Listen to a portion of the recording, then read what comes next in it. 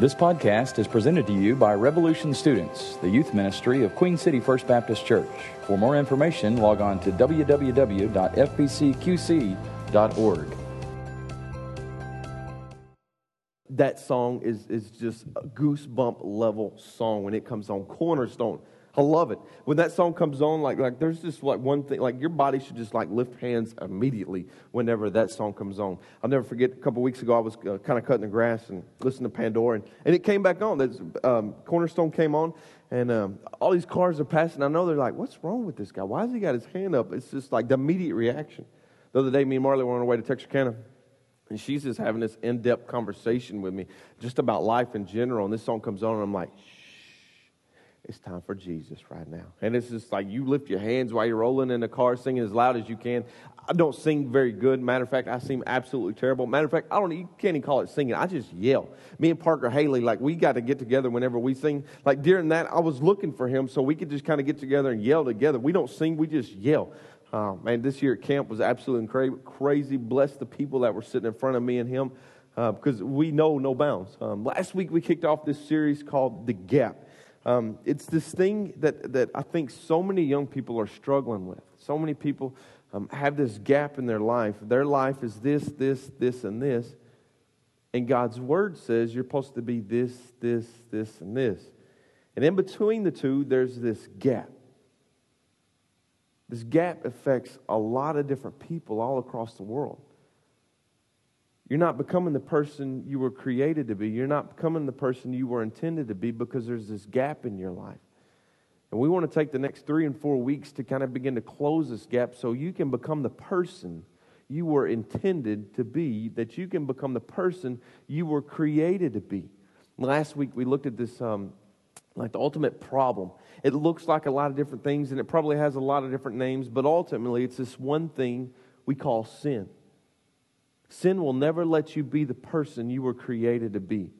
No matter how good, how awesome, how baller you are, you will never be the person you were intended to be when you have sin in your life.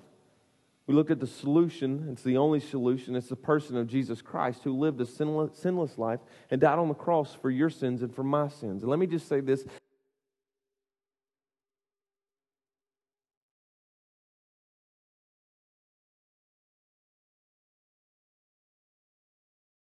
Last week, if you placed your faith and trust in Jesus Christ, then we want to partner with you guys in the next step in baptism. But maybe you didn't get saved last week. Maybe it was during church camp or a Sunday or Wednesday night, or maybe it might have been back in the spring and the fall, and you've never been baptized.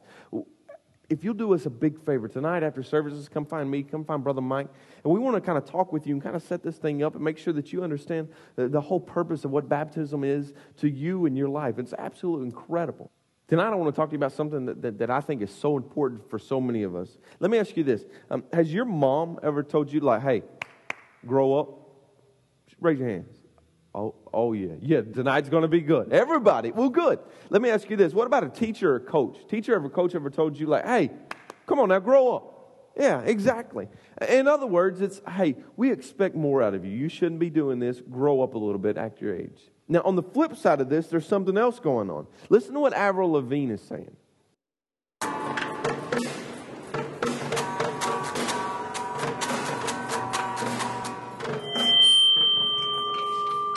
Singing Radiohead at the top of our lungs, with the boombox blaring as we're falling in love. Got a bottle or whatever, but it's getting us drunk, singing here's to never growing up.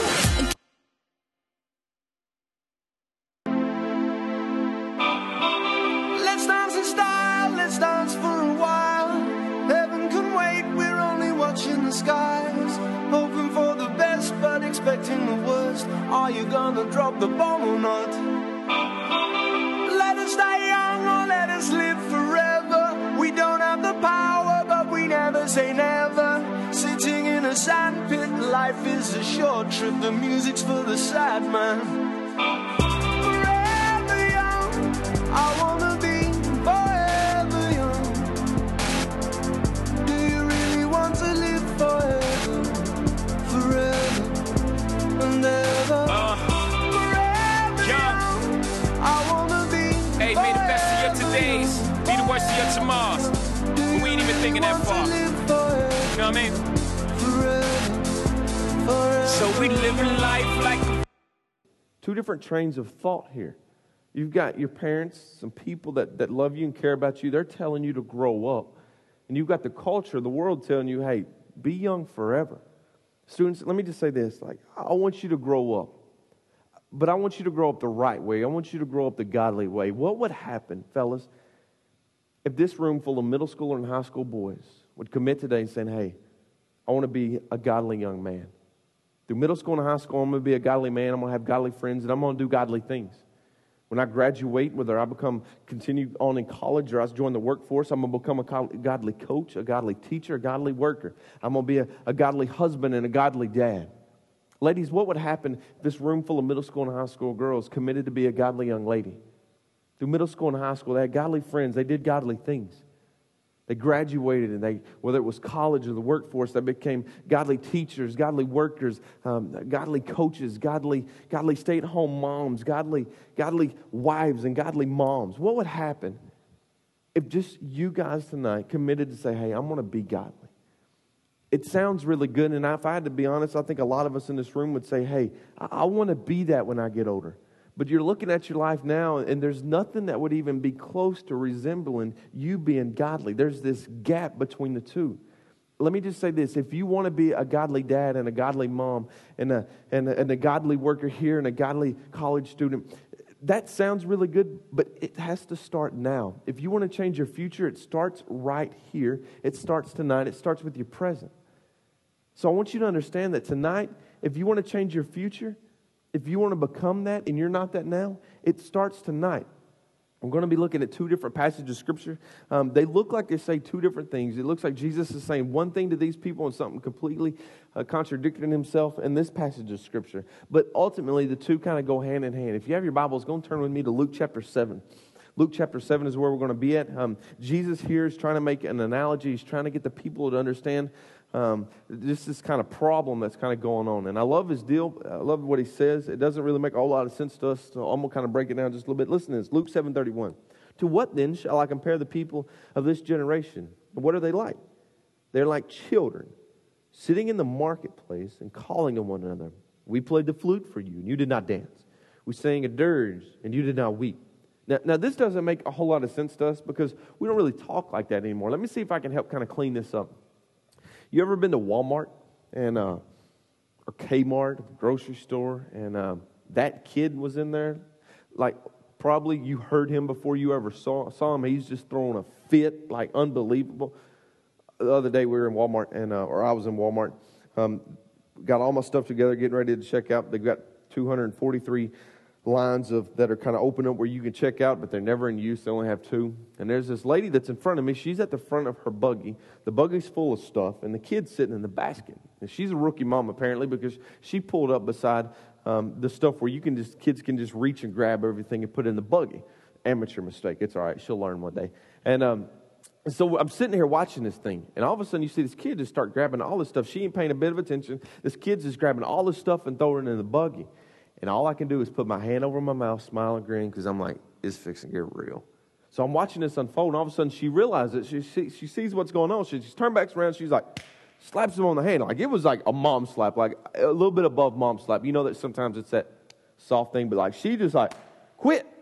And all of a sudden, this dude's blue eyes go to completely black, coal black. You see this transition happening to him that's just like, oh, and all Billy does is take one step back. I'm like, oh my word. And this kid is kicking the buggy with his feet, screaming and hollering. I mean, red, blood-curdling screams. And the only thing I can think about is like, shoot, I ain't got my phone on me. I wanted to see it. I'm like, I could Instagram this thing because this is fixing to be good. So this kid's like kicking and screaming. I'm like, oh, it's getting good. It's getting good. And all of a sudden, she makes a very, very bad mistake. She takes him out of the buggy. She takes him out of the buggy and sits there, and he's screaming. She's like, quit it. And all of a sudden, she smacks him on the behind. I'm like, yeah. I used to not be like that. Matter of fact, when we used to go out and eat we still do, go out and eat with Brad and Lisa, when they had pork, like he would do something, and they would spank him. I'm like, oh, they're terrible parents. Now that I had a kid, I'm like, hey, you want me to beat him for you? And Addie's walking by, she's doing something bad, like, hey, I'll spank her if you want me. Like, I'm all about beating now. Like, I'll spank any kid that comes across. Like, you want me to spank them? I used to not be that way, but now I'm all about it. So I'm watching this thing. She slaps him on behind, and all of a sudden this kid hits the ground, and he is just like banging on the floor, kicking his feet on the ground and everything else. And this moment in life, I'm like, this can't get no more awesomer. It just can't.